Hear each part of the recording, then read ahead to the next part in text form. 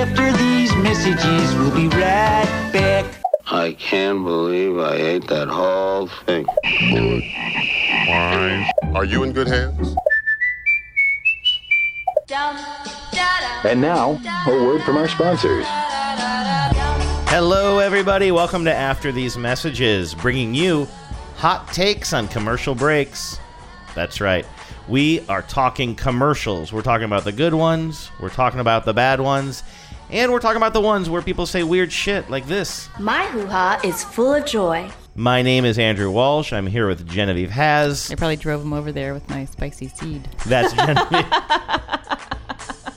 It's a little bit of tape that I accidentally caught during last week's episode, and I just wanted to celebrate. It sounds more risque than it is. It really does. I put this as a little Easter egg in the end of last week's episode. I probably drove him over there with my spicy seed. You were talking about, I saw that the neighbor, we are next to a business, and it's like a flat-roofed business, and I'm on the second floor here, and I can look out my window, and I can see eye to eye with the roof next door, and there was some guy out there with rat traps, and I said, oh, it looks like they have a rat problem, and then that's when you said... I probably drove him over there with my spicy seed. Yeah, because we were getting rats or mice, some kind of rodent in our bird feeders, and I think one of your listeners, actually, a TBTL listener, said that if you mix in like a hot sauce with the seed, that rodents will stay away from it, and I found that to be very true. So I mix in just Tabasco sauce with just whatever bird seed I'm using,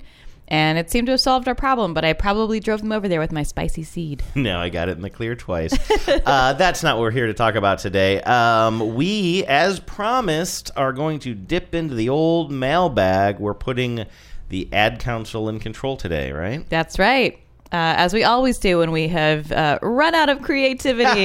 That's not true. We just had so many emails and that's emails actually kind of coming in fairness. Although, I said emails and emails, but the truth is, I don't know if I think I have one voicemail today. So I'd like to reiterate to people that we are looking for more voicemails. I mean, if emailing is best for you, that's fine, but I'd love hearing your voice. So you can also call us at 607-444-5597. That's it's a multimedia world. That's right. You're a multimedia girl. Do you want to sing it?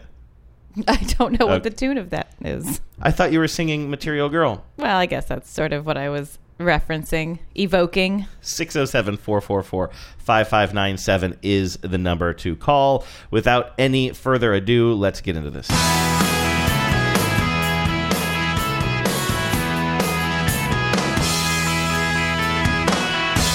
a box full of letters, think you might like to read. Some things that you might like to see, but they're all addressed to me. Genevieve, our first email comes from our friend Jenna, who's been listening to the show for a long time. I know Jenna. That's right, and she's very active on the Facebook page.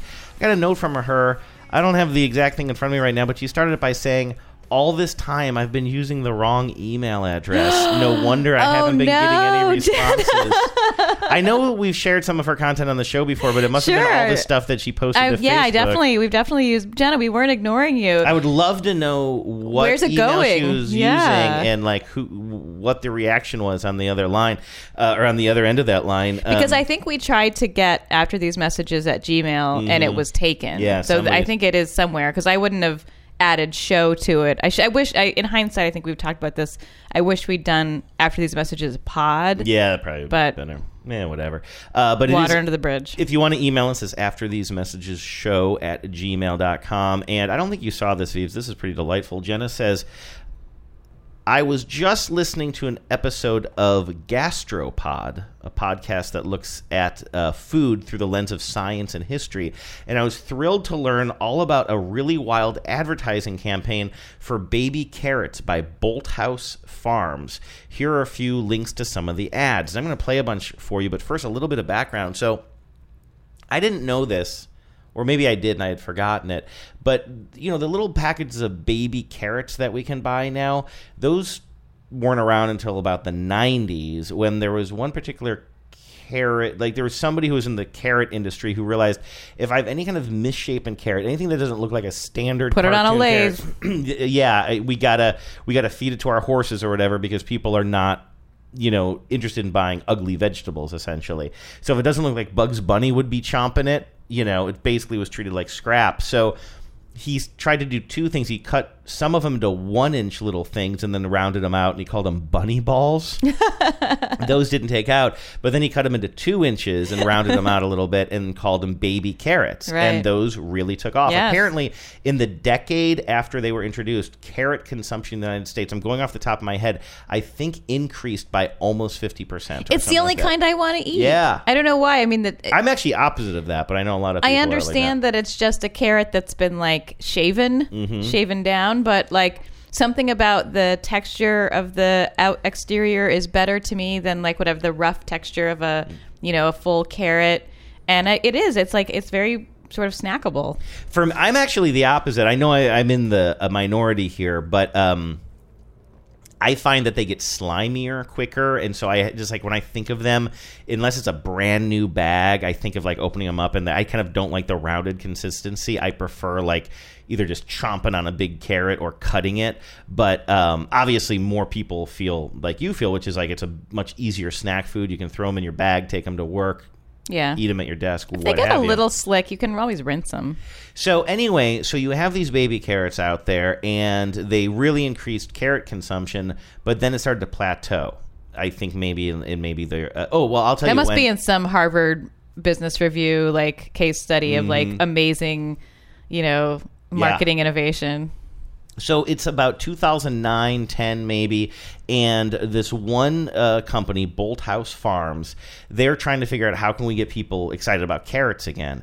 And they worked with Jenna sent this really long article that was fascinating. They tried to employ a bunch of different creative agencies, and nothing was really working. So then they turned almost, I felt like as a last-ditch effort, to a company called Crispin, Porter, and Bogusky.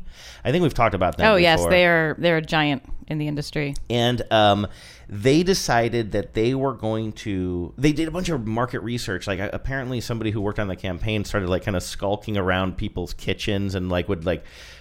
see how kids reacted when they came home for snack time. Like, what did they rush to first? They didn't rush to the refrigerator first. They rushed to the cabinets first for the junk food. And if they did go to the refrigerator, then they never saw the carrots in the vegetable drawer. Like, it was invisible to them. So at least if baby carrots were out of the vegetable drawer and just sitting on a shelf, maybe the kids would go for it. So that was the basis for this whole campaign. They wanted to treat baby carrots. Instead of advertising them as a healthy alternative, they actually went the opposite direction. They tried to advertise them as junk food. Wow. And this is a quote from Jeff Dunn, who is the CEO of the Carrot Company, not the ad agency. He says, everybody else was pitching baby carrots as an antidote to junk food. Where Crispin came out was almost the exact opposite. We want to be junk food. So they made several parody commercials treating these carrots. The packaging, they were served in these bags that looked like potato chip bags. They had various ones. Some that looked like Doritos bags. Others looked like other kinds of like pretzel bags and stuff. This one... what a dumb species we are. Yeah, right? This ad actually doesn't go for kids. Maybe I shouldn't have started with this one, but it was the easiest one to listen to without having to see the visuals. This is an ad for Bolthouse Farms baby carrots that is taking on it's like a parody of those sensual chocolate commercials. In this, we see a woman in a black satin dress, I believe, kind of rolling around while she's eating these carrots. Brought to you by a bunch of carrot farmers.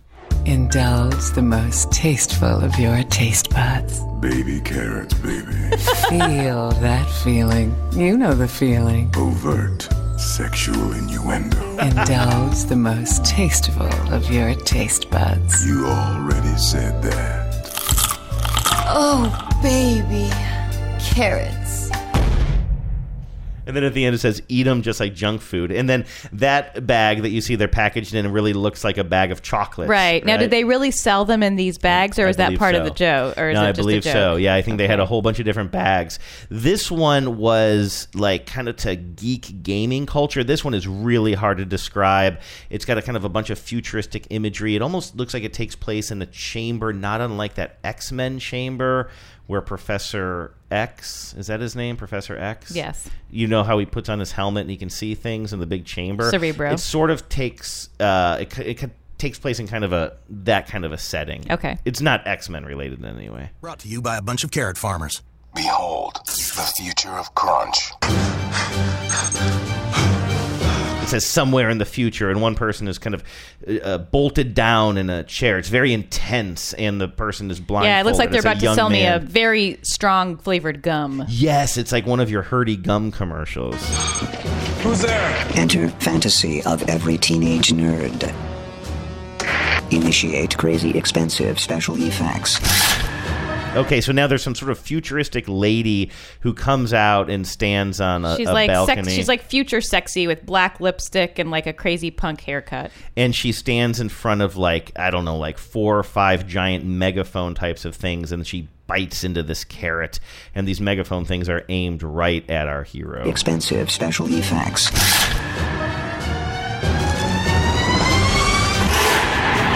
Futuristic cliche complete. Eat them like junk food, and then Baby carrots. Now in futuristic junk food packaging. That one is way less effective. Because it's not a specific parody. What are they yeah. referencing? Yeah, it's like they're referencing some things. And I guess the gum ad would be the closest thing that there is to it. I mean, I think it is supposed to be like that 5 gum sort of, yeah, but right. but it feels like muddled. Yeah, it is a little bit harder, and I got to say that's why the chocolate one, even though it doesn't really do a good job of talking about advertising to children, which was my original point, it's the most clear-cut kind of parody, right? You know exactly what they're going for. I want to see. So how was this effective? You know what? I was trying to figure out because I threw out a stat before that said after they created these baby carrots, I said that I think the sales of carrots went up something like 50%, and I'm starting to wonder if I was wrong about that. And I just found this article here, and I was trying to fact check myself on the fly, but we can correct it next week. It's just more hashtag content. Right. Okay, here's one. I fully believe that the invention of baby carrots was an incredibly powerful marketing innovation. I wonder how effective this particular Crisp and Porter campaign was for said Bolthouse. Increased by 50%. No, it doubled. In the decade after baby carrots were introduced, carrot consumption in the United States doubled. Right, but that's from the baby carrot invention. But that's what I was referring to before, and I thought I misspoke. But actually, I think I said increased by 50%. It increased by 100%. Wow! So that's really amazing. And then they started to plateau in like the 2010s, and so that's where this campaign came in. This one is everything happened so fast. I wish they would do. They should do one that's like a joke on flavor blasting. You know, like, but the idea that it's naturally sweet. Let me skip ahead to one.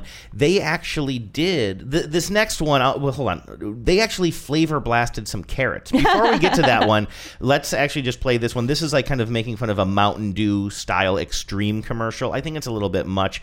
We see some guy. He's like skiing down some sort of a snow peak, but instead of with skis, he's in a grocery cart.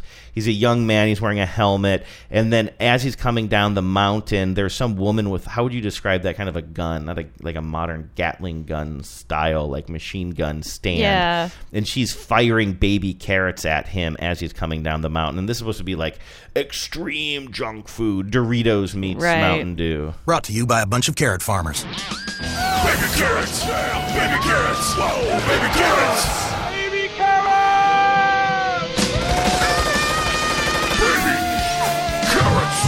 Extreme, impossible, stunt! Baby.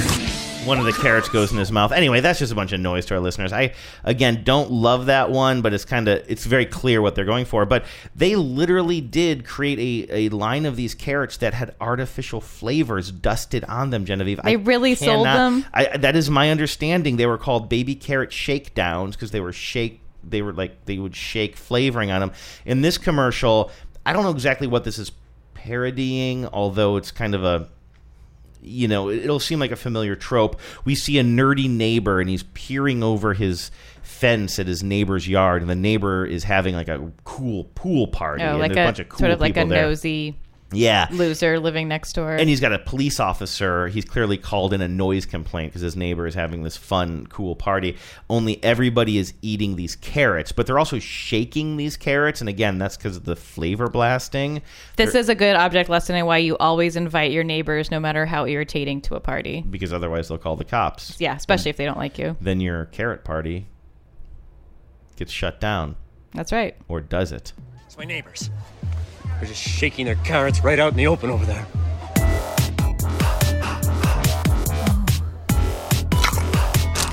So all these hunky people have these bags of carrots and they're shaking them up. I think to get the flavor dust all over their carrots. That dude's bathing suit is very low. Yes, it is.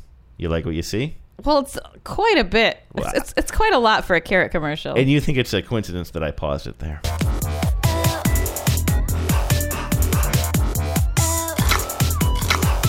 As long as those are fresh baby carrots with natural seasoning, I can't touch them. It's ranch. Super good. There's another cop there, and he's eating his ranch-flavored baby carrots. New baby carrot shakedowns from Bolthouse Farms in ranch, salsa, and chili lime. How nasty does that sound? I mean, those flavors aren't bad if you have a dip, you know, like like in a crudité plate. But the idea of like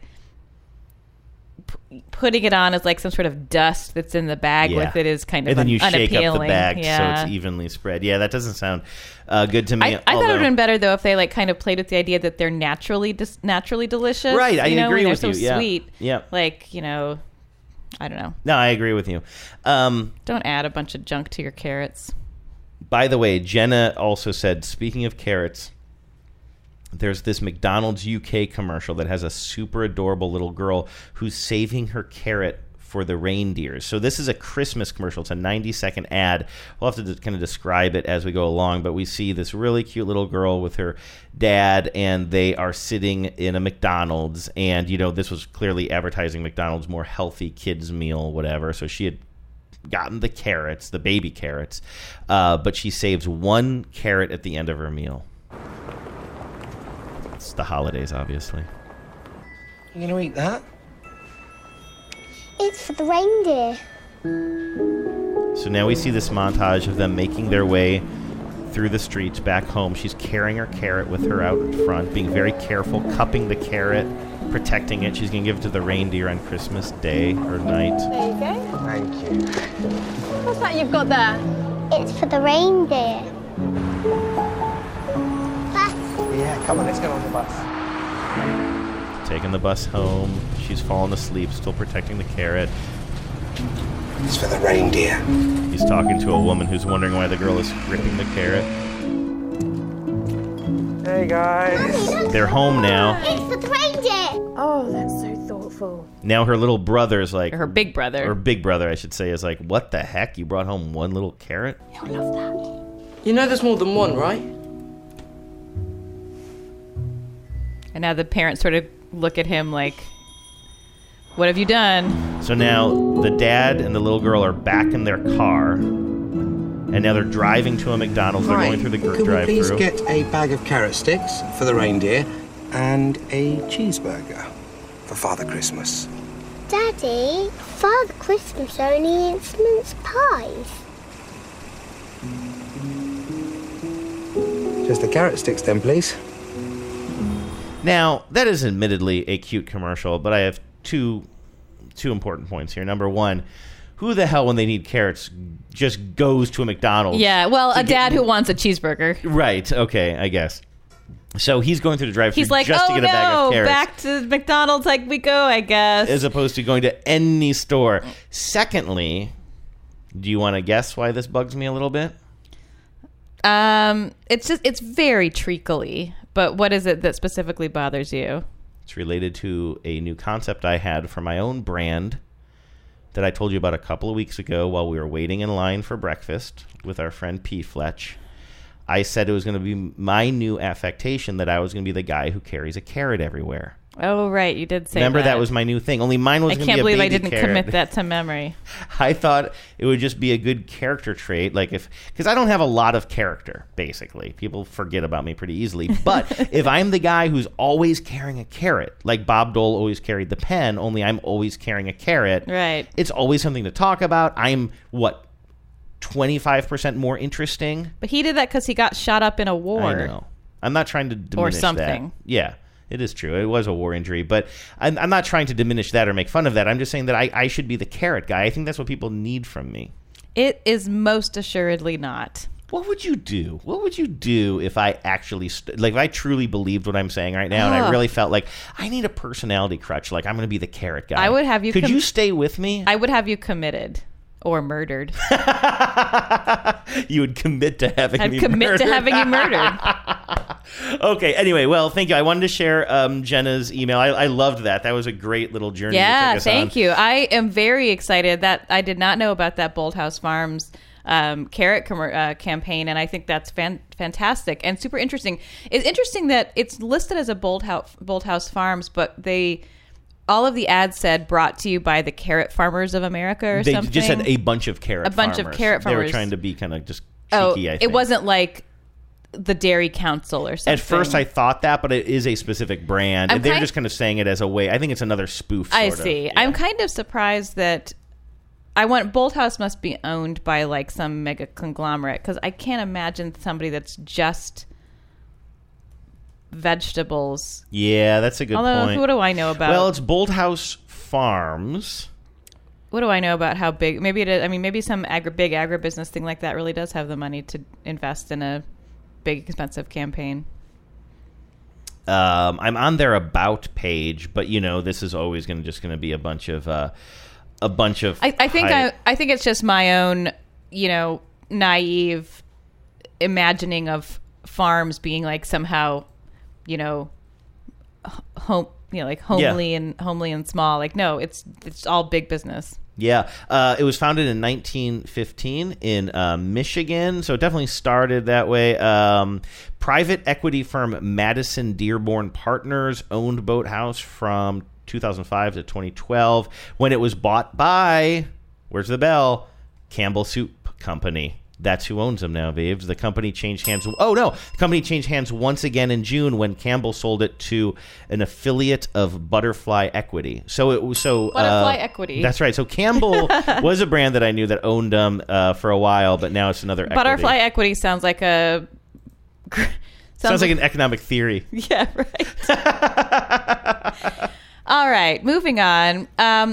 Last week we talked about 2 weeks ago, I think we talked about the golden age of TV movies. Yes. And I was wondering why this was in here, what it had to do with commercials. Yeah. I was doing TV promos for TV movies from the 80s. 1980s, yes. And the name Ryan O'Neal came up, and you asked who he was, and I was Right. trying to explain who he is. And he's one of those actors that, like, I have a vaguely bad feeling about, but I don't have a lot of specific information with which to dunk on him. Mm-hmm. But thank you to listener David, because now I do have a very specific way in which to dunk on him.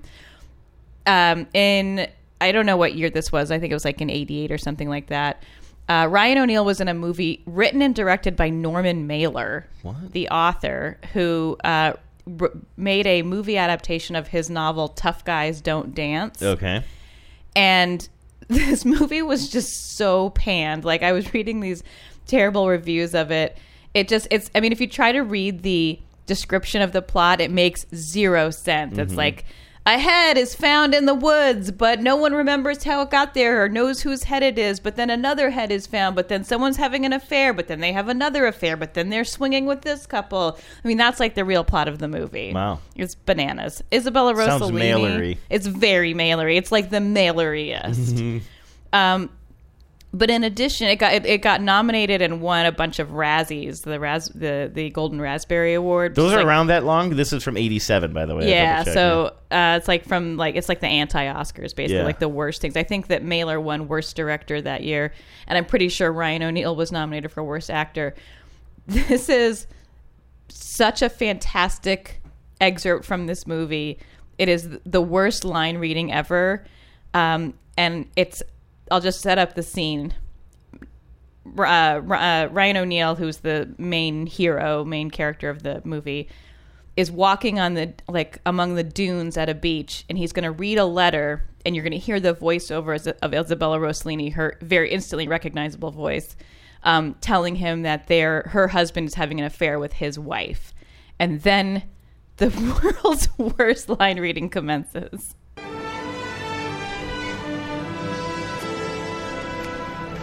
So he's walking, he's opening up this envelope that he's holding. He's staring out at the ocean. He looks down at the letter. My husband is having an affair with your wife. I don't think we should talk about it. Does your pet kill them? Oh, man. Oh, God. Oh, man. Oh, God. Oh, man. Oh, God. Oh, man. Oh, God. Oh, man. Oh, God. I mean, the acting isn't great, man. but some of that's on the director, too, I would say. The whole thing is just a total, shit show. Yeah. Absolutely. But, oh, God. Oh, man. Oh, God. Oh, man. Oh, God. It's not a good line to write. Mm-mm. It's not a well-directed, but it's definitely not well acted either. By the way, I don't know if you mentioned this, but that was from listener David. Oh, I thought I did. But yeah, Maybe thank you to did. listener Yeah. David. I zone out sometimes, so I might have just blacked out during that. Okay. From listener Paul sent in a couple of gems this week. Did you know that Mikhail Gorbachev, last leader of the Soviet Union, was in a Pizza Hut commercial? I did not know that until this afternoon. Yes, it's been making the rounds on Twitter. And as Paul said, this passed across my transom on the Twitters. It claims to be authentic, but it is only 49 seconds. But I did some research into this, and it was covered in the New York Times in 1997 when it came out. This was, 97 was like a fair bit after, the breakup of the Soviet Union. But Mikhail Gorbachev is still around, by the way. 88 years old, really? Still kicking. Still eating Pizza Hut pizzas? Who knows? I think the reason this is only 49 seconds is that the beginning of it got cut off, because the description that I read of the New York Times was that he pulls up to McDonald's in a limousine with his granddaughter, and then people start to recognize him in the McDonald's. Well, that might be. You don't see the limousine in this edit. Well, this was the Twitter version, but I found the YouTube version, which actually has a countdown and is a full minute long. And it's not a limousine. There might have been different versions, but he's just walking across, he's just walking through, I guess, the streets of Moscow. Oh, interesting. The New York Times described it as him pulling. It might have been a different cut. I don't know. Maybe. This is described as the international cut. Everything about it is the same, only the first 10 seconds aren't cut off. Okay, so that makes sense. But anyway, this was a real ad that really aired in the U.S. Now, you can play it. There's a little bit of English voiceover at the end, but it's mostly in Russian and subtitles. So I think you have to... So let's see. So it moves pretty quick. We're going to have to do the subtitles. I think let's describe it first, and I think I'll do the dad's voice. Okay, I'll be the son. And then you be the... Well, how many people are talking in here? I think just the dad. Well, there's the dad, the son, the mom, and Gorbachev. Okay, and I think... Who else can we get in here? What are the cats doing? Theo, come here. We need you to act. You won't do worse than Ryan O'Neal. Oh, God. Oh, man. Oh, God. But if that's what man. Theo is saying when he's just crying all the time. That's what it sounds like. So we're going to see Gorbachev and I guess his granddaughter walking through the streets of Moscow or something, and then they go into a Pizza Hut, and then we see them kind of in the corner of the restaurant eating, right? And then this family is also eating at Pizza Hut, and they start arguing and debating whether or not he was good for the country. And the family is made up of a dad who's an older guy, a young adult son, and then the mother, the husband. Who will come in at the end. So I'm going to be the dad. You're going to be the son. Okay. Beauty shots of Moscow. People walking around. It's snowy. Here comes Gorby. His granddaughter's cute. She's dressed adorably. They sit down. It's Gorbachev. It is Gorbachev. Because of him, we have economic confusion. Because of him, we have opportunity. Because of him, we have political instability. Because of him, we have freedom. Complete chaos. Hope. Political instability. Because of him, this is the mother. Because of him, we have many things, like Pizza Hut. Hail to Gorbachev! Hail to Gorbachev! Hail to Gorbachev! Everyone starts doing it, and then the whole city starts saying "Hail to Gorbachev." I am Gorbachev. I am Gorbachev. I'm Gorbachev. Good friends, great pizza. I will say this about Pizza Hut. What's that? I know that they are basically garbage food, But yummy. anytime, and yummy it is garbage we eat a lot of pizza. food. We never get pizza. I think we're in another We're in pizza dead zone. Friggin' dead zone. But like it's we get pizza from a local company that's called Pudge Brothers that I love. They're not a chain at all. Like that's better for the community anyway, and that's really good pizza. Yeah. But every time I see a Pizza Hut commercial, it works on me because all it does is remind me of how much I love, and it also connects me to my youth. Like they did a good job with the Book It program of like getting kids to read, sure, but also indoctrinating us to like equate Pizza Hut with a reward system. Yeah. Like I feel like I'm completely I can't even brainwashed. finish a book without craving pizza. Thanks, Pizza Hut. That's why I get Pizza Hut once or twice a year. That joke was especially for you. It took me 6 months to read a terrible Stephen King book called The Dome, and like you were just... Anyway, what did you learn about this? Well, this is really fascinating. So Gorbachev really did do this thing, and he said and Gorbachev has an interesting legacy. I think in America, he's basically seen, not without some complications, but essentially seen in a pretty heroic light as having, introduced market reforms and like opened up Russia, or the Soviet Union, to a lot more freedoms and perestroika and glasnost and all that stuff, right? Like, do you remember that when that was happening? We were young kids, but like it was huge. I mean, it was unimaginable. It was like the Cold War was ending, and he and Reagan like really, got a lot of credit for that. But he did not necessarily. His legacy is not quite as golden in actual Russia. So this is from the New York Times. Again, this is like 22 years ago. Mr. Gorbachev said he was not exactly sure how much he was being paid for the ad, but some reports indicate his fee was close to $1 million. He explained that he badly needed the money to finance his foundation, a research institute that bears his name. And he said that he had declined many other offers to endorse products, but made an exception for Pizza Hut. Yeah, thanks, Book It. Yeah, right. Although the ad was shot in Moscow, there are no plans to broadcast it in Russia. Esteemed in the West as the statesman who ended the Cold War, Mr. Gorbachev is extremely unpopular in Russia, where he is blamed for allowing the Soviet Union to fall apart and for not having pushed reform of the command economy far enough. So in other words, he's getting it from both sides, yeah. Right? Like he didn't do enough to make it capitalist, and also he ruined communism. When he ran for president last year, so in 96, he won less than 1% of the vote. I thought that was kind of interesting. As to why he did this Pizza Hut commercial, he said, "I thought that it is a people's matter. Food.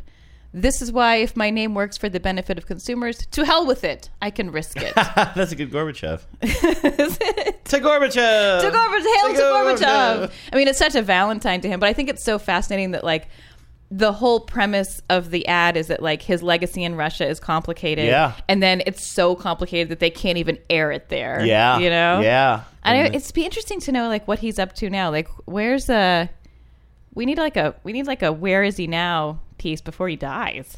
I don't think that we should do it. I would leave it to like the Times or NPR. I feel like that's getting a little far afield of our mission here and after these messages. This is the show where we deconstruct radio commercials that only I hear and that bug me. Right. Okay. Well, I guess you're right. That is a little off mission. So I just thought that was fascinating. I love it when, I don't know why it bubbled up onto Twitter all of a sudden, how these things go. Like somebody remembers that it exists and it suddenly like sort of catches fire and people are interested in it. But it is, if I ever knew about that, I certainly had forgotten about it. And it really is kind of amazing. One of the things that the New York Times article got into was like, Gorbachev sort of said like, well, this isn't so out of the ordinary. Other leaders do this. And then it was like, this is, well before the Trump era, and so the Times goes to great lengths to say that no one ever does anything like that besides him. And they're like, Dan Quayle did one thing. And like George Bush did, like George W. Bush. Would he have already? Yeah, he would have been president by. No, H.W. No, H.W. Bush. Somebody did an ad for like the Astros or something. Oh, okay, that makes sense. Or maybe it was W, but he was governor. Maybe that's it. Yeah. And then. He owned. Well, I don't know. Never mind. No, I think you're right. It would have predated W. So anyway, and like Bob Dole did something or other, but he didn't ever get elected president, So it's like these, and they're basically like, yeah, it's sort of like doing ads is for like has-beens and also rans. Yeah, because Bob Dole, didn't we start to see He him? did a ton of ads, Yeah, including boner pills. That's right. He ended up doing. Wasn't he in a banking one or something? It was actually kind of funny. He did one where he made some gross joke about Britney Spears that was disgusting. Oh, really? Ooh, I mean, gross. I mean, it was just like this sort of leer. He was like the punchline in a video where I think it was for Pepsi or something, where he kind of leered at Britney Spears. I wonder if that's this one. Here's a Bob Dole Pepsi commercial here. Just walking along a beach with his dog. Hi, I'm Bob Dole, and I've always spoken to you frankly. Well, there he is with no his matter carrot. what the subject. That's why I'm eager to tell you about a product that put real joy back in my life. It helps me feel youthful, vigorous. You know what this is? Did Pepsi lean into the idea that he did Viagra commercials and now... I think this is a reference to that. Because he's on the beach with his dog. Talk about valences. Wow, interesting. Most importantly, vital again. What is this amazing product? My faithful little blue friend. You're totally right. Ice cold Pepsi Cola. Are the revitalizing effects of Pepsi Cola right for you? Check with your local convenience store counter clerk and start living again. That is amazing. At the end, he does a full backflip. I mean, some that's really poorly funny, stunt coordinated though. extra does. He became so associated with one product that then he does another very, huge national campaign, Pepsi. Yeah. That references his other huge national campaign for boner pills. Wow. That's really interesting. That's interesting. Yeah, I hadn't seen that. This is also from listener Paul. So do you know what a casting call is, right? Yeah, well, I guess I've seen them on TV. I've seen them portrayed in TV shows. A bunch of people are waiting in a waiting room. They go in, and then you go, "It's a fire sale," or am I thinking of something else? Well, no, I mean, that's part of it. But it starts with I think what's called I forget what it's called, but it starts with something that's posted somewhere where actors go to look. Yeah. And it describes for this role we need men who are balding, male pattern baldness men. Yeah, right. From ages 35 to 55. Right, exactly. Or tall, athletic women. Blah blah blah. Sure. Right. So this is for a casting call that, and this is a little bit adjacent to commercials, but this is sort of I'm calling this our Bits and Bobs show because it's just sort of whatever. Is that an expression or is it because of Bob Dole? No, I guess now it is also because of Bob Dole, but I think Bits and Bobs is an expression. So we call the show Bits and Bob Doles? Bits and Bob Doles. I like it. Good. So this casting agency called Spotlight put out a casting call for a child actor for a chocolate bar called Milka. And then they got in a lot of trouble. And I'm going to read to you basically the entirety of their casting call, and you tell me why you think they got in trouble. This is for Mia, a character named Mia, who is female, 9 to 11 years old. So far, so good. Mm-hmm.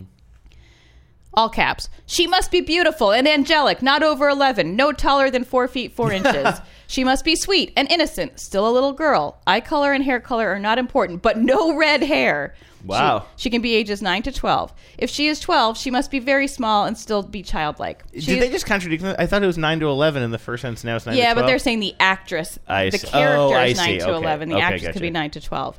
She is very special. She must not have reached puberty. Very pretty, beautiful, sweet, warm, friendly.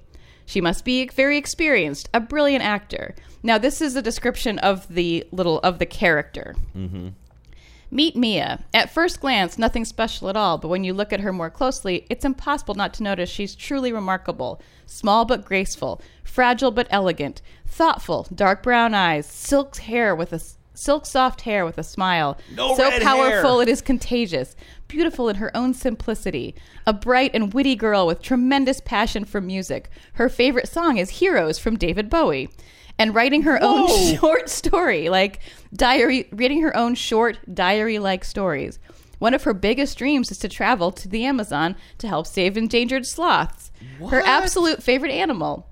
Her favorite color is yellow, sunflower yellow. Yes, because of the plant. One of her obsessions. Traveling all over the globe with her parents before ending up in Lilleberg made her a bit of an introverted person. However, it won't ever stand in the way of her reaching a goal. Mia is a kind, compassionate, and courageous girl. A bit quirky, but brave and proud. A character we can all identify with and feel for. This is for a chocolate bar commercial. Wow. So, and then there was an addendum because apparently people were like trying out for this role. And this is the follow-up. I told you, no red hair. Please read the breakdown. Breakdown, that's what these are called. Please read the breakdown. I seriously wonder what some of you are doing. Obviously not reading the brief. I'm wondering if some of you are making stupid suggestions who are entirely opposite of the brief on purpose. Once again, no taller than 4 foot 4 inches, no overweight children, as this is advertising chocolate. What? Yeah. So is that even legal? I mean, I guess this casting world is very interesting. This casting world is complicated, but people were freaking out. And then I'm sorry. From how long ago was this? I think pretty recently. What? And people were, I think, rightly pretty appalled at some of the language that was used to describe a young female actor. By the way, this was just tweeted about like 2 days ago. Or, I'm sorry, like 10 days ago. So people complained to Spotlight, which is this agency, and they tried to just sort of like tweak the language before they were like, oh shit, we really fucked up. And they pulled the whole thing down and issued this total mea culpa about, we're sorry, like we should never, these like describing these beauty standards for like a 9-year-old is like insane. And we apologize unreservedly. But the thing about it is, it's like the problem is not with this language. This language is bad, but what this language is doing is telling you what's going to happen in the casting room. Sure, and like all these actors who are responding to this tweet are like, yeah, this is exactly the problem. Like, you get treated like garbage and like a completely objectified, and like no other job would be allowed to make these kinds of like requirements for you. Yeah. My favorite part is kids. No overweight kids. Duh, we're advertising chocolate. Yeah. Wow. So anyway, it's just kind of an interesting thing, and it made me think. I think I've maybe played this before, but it made me like again. This is for probably a 30-second ad for a chocolate bar, and they describe like that's like a whole American Girl story novel there, like that story they told. And it reminds me so much of that scene from Party Down where Constance is describing her role as a hooker. You owe me $10. For what? Beretta Prop Gun, Season 1. I was right. Pay up. This doesn't prove anything. They called him Beretta because he was Italian. His name was Beretta, not because he had a Beretta. Where did you get this? Souvenir. I had a line on the show. Looking's free. Touching will cost you. You played a hooker on Beretta. I played an aspiring musician. Who says touching will cost you? Sounds like a hooker. She was a young musician who was turning tricks to pay her bills because her abusive boyfriend had taken her life savings. I thought you said it was just one line. You see, that's the challenge, to create this complex character with a single line. What was your character's name? Hooker. So good. That's the challenge. You're Mia. You travel to the Amazon. Right. You're obsessed with sunflowers. And sloths. You're introverted and you love sloths. You love the color yellow. And your only line is, I love chocolate. I like chocolate. I'm skinny and I like chocolate. So anyway, it's kind of an interesting glimpse into what is probably a very terrible world. And I mean, extra upsetting to think about is like the child who was being brought in for this role and this casting call, the children who are being brought into that, like, that's the world they're being groomed for. Yeah. I mean, it really makes you kind of terrified. And not for to get them. gross, but then you think of like young women who go and then know what they're subjected to. Yeah. Just terrible. So, all right, moving on. Listener Eugene, we played a couple of his spots a couple of weeks ago. We were asking, I think listener Michael maybe, asked other ad counselors if they've ever been in commercials themselves before, and listener Eugene said, I've made these commercials and I've been in them, and it was a series of commercials for the South Dakota Lottery that he made with some other, I think, friends and colleagues, pretty low budget, and they were Star Trek themed.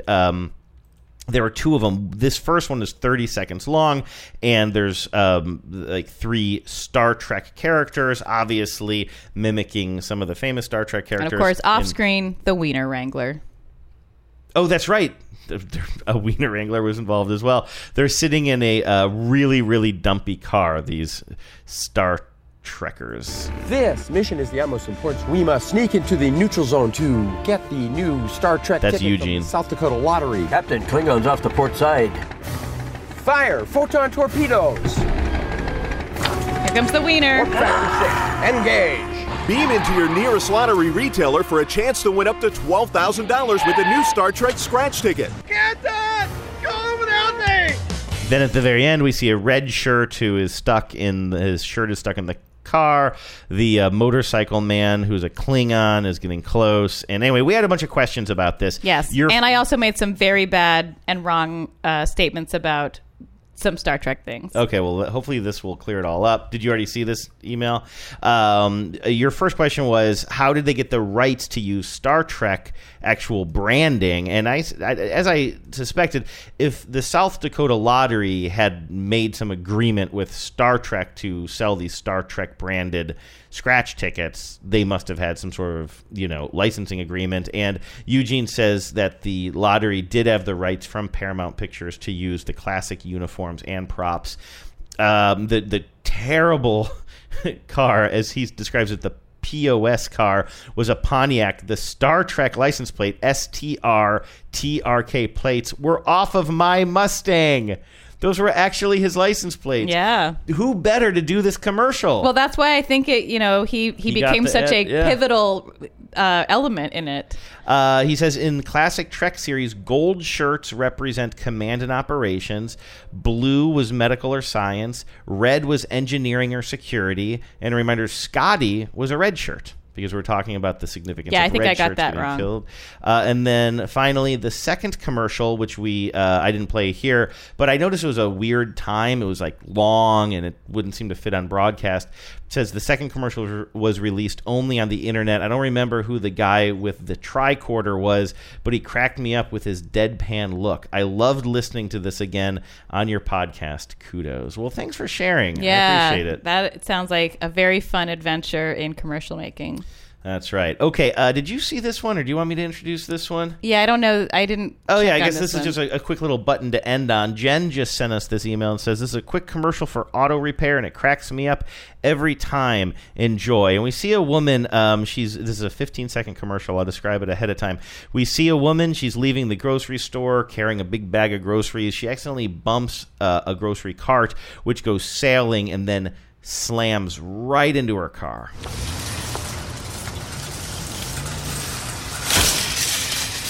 Oh, Fix Auto, the first word that should come to mind. And then right as she's about to swear, the scene cuts to a spokesman standing in the garage, and it's for something called Fix Auto. So let's play that again. Oh, Fix Auto, the first words that should come to mind after an accident. And that's it. He just stares at the camera I love awkwardly it. for a couple extra seconds. I swear I've seen this before. I have never seen that. I It's definitely good, would have noticed right? it. It's great. It's the awkward editing is clearly very knowing and Yes. intentional, and Yeah. I love the transition from her saying Fix and Auto. he leans into it as well. So he doesn't just pick it up at Fix. He picks it up at Right. Fix. Yeah. No, it's really good editing. Yeah, I think it's a real triumph of editing. 15 seconds really done right. You mentioned Totally. earlier there aren't a lot of, or maybe it was last week, there aren't a lot of jingles out there these days, but there are ways to get your brand just known. And I think that Fix Auto can really stick in your head, especially if you had a series of those. They should absolutely. Yeah, I mean, there's a number of ways you could play that out, and I think that would be a great little campaign. Do you have actually? How long have we been going? Do you know what time it is? It's a jingle time. Head Council, it's jingle time. How did you know? Just instinct? Just instinct, and that I have the show sheet open. Right. Okay, it is indeed jingle time. And this is where we play your voicemails when you call our voicemail line. Again, the number is 607-444-5597. Singing jingles that are stuck in your head. And this one is from Eamon. Hi, my name is Eamon, and I'm from Texas. And I keep thinking every time I go to Starbucks about this jingle they used to play on TV when they first started selling the little bottled Frappuccinos in stores. And so, here it goes. Glenn, Glenn, Glenn, Glenn. Glenn, Glenn, Glenn. Glenn's the man going to work. Got his tie on, got a mission. He knows one day he might just become supervisor. And then they talk about the Frappuccino. Yay. I remember that so fondly. That was actually, I love that. I remember that campaign and I loved it. And she did a wonderful job. Yeah, great job, voice. Eamon. I have a full minute version here, and I got something to say about this, but let's play the whole thing. So we start by seeing Glenn in the morning. He's in his own apartment making some coffee. He's going to be shaving in the mirror. And we actually see, of course, that song is Eye of the Tiger by the band Survivor, right? Famously from one of the Rocky movies. And I believe it's also based on the Weird Al Yankovic song "Ryer the Kaiser," yes, which I believe came out first. That's right. And then Rocky's like, we should do a version of that, which is how I think it happened. Anyway, so in this commercial, we actually see the band Survivor playing behind him in the mirror while he's shaving, on the bus corner while he's waiting for the bus, and this band Survivor is like following him around the city as he heads to work.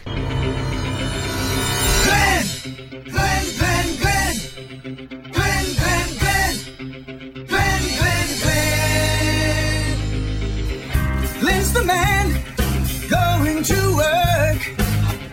Got his tie, got ambition.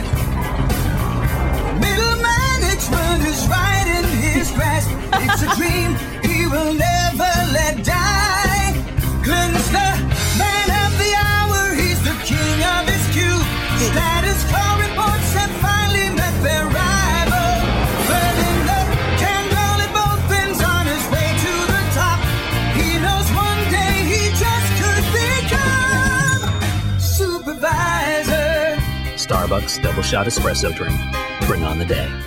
I love it. It is great, but who ripped off who? This is exactly like that series of Geico ads, and yes, I feel like it feels like a Geico ad. I feel so like much. this one came first because there were a whole bunch of Geico ads where, like, I don't want to use the word has been because it's cruel, but let's say has-been acts would appear in somebody's lunchroom singing. I can't remember. That was I don't think that was Survivor. Somewhat acts that are somewhat past their peak of their glory. Right. What was the lunchroom one? Was that also Survivor? Was it, or was it wasn't Journey? It had something to do with microwave, right? Yeah, maybe it was Journey. The Final Countdown. This was the Geico commercial where somebody's trying to heat up a burrito or something in their who does Final Countdown? Lunchroom. Not Journey. Hold on, let me look that up. You look that up while we play this. Standing in front of the microwave. Suddenly there's a band in the lunchroom.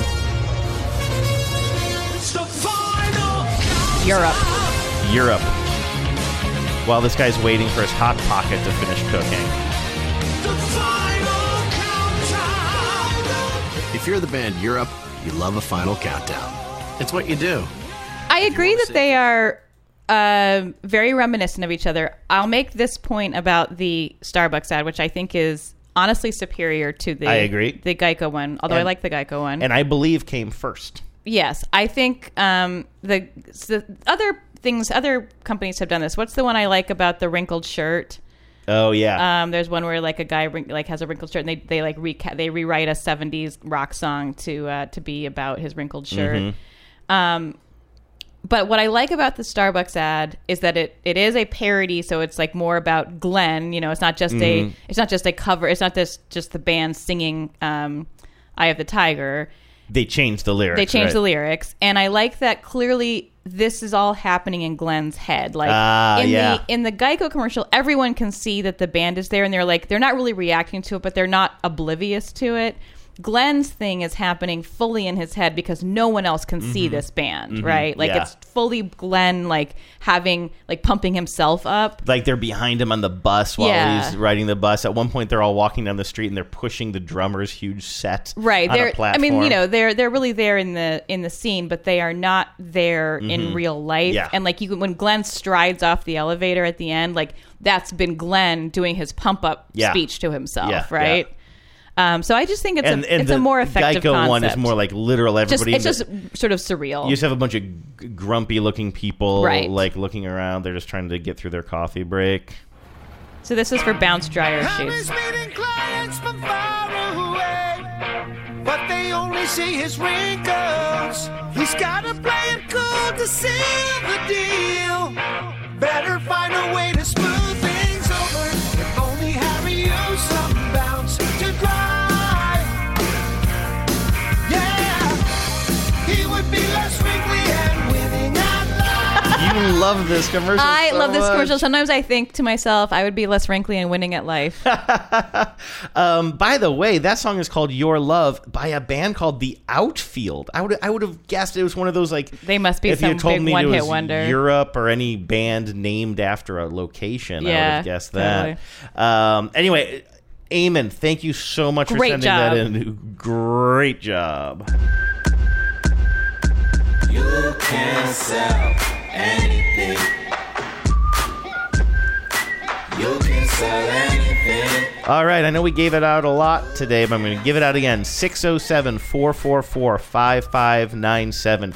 You're all ad counselors, but now it's time for you to step up and do the duties of an ad counselor and contribute to the show. Because the more you talk, the less I have to. You said duties. I said duties. You can email us at afterthesemessages@gmail.com. That again, in case you've been emailing the wrong one, double check. Just check to make sure that you are emailing afterthesemessages@gmail.com. And come visit us at the Facebook group. It's great to see you all there. I'm loving all the conversations. I'm loving the sort of tangential things that people are bringing to this because I think it's a great space to talk about marketing more generally. And I love seeing what people are thinking about. All right. Well, thanks, Vives. I think this is a market improvement over last week's debacle of a show. Last week was a little loose. Last week had some things going for it. Or going against it, maybe. All right, everybody. It's my duties to wrap up the show now, so we will talk to you next Tuesday. Oh, dip. It's Heems once again back again with the caravan of Manzes from Pakistan. Karachi posse, Zaki's poppy. Red octagons couldn't stop me. I burn headband, my eyes all droopy.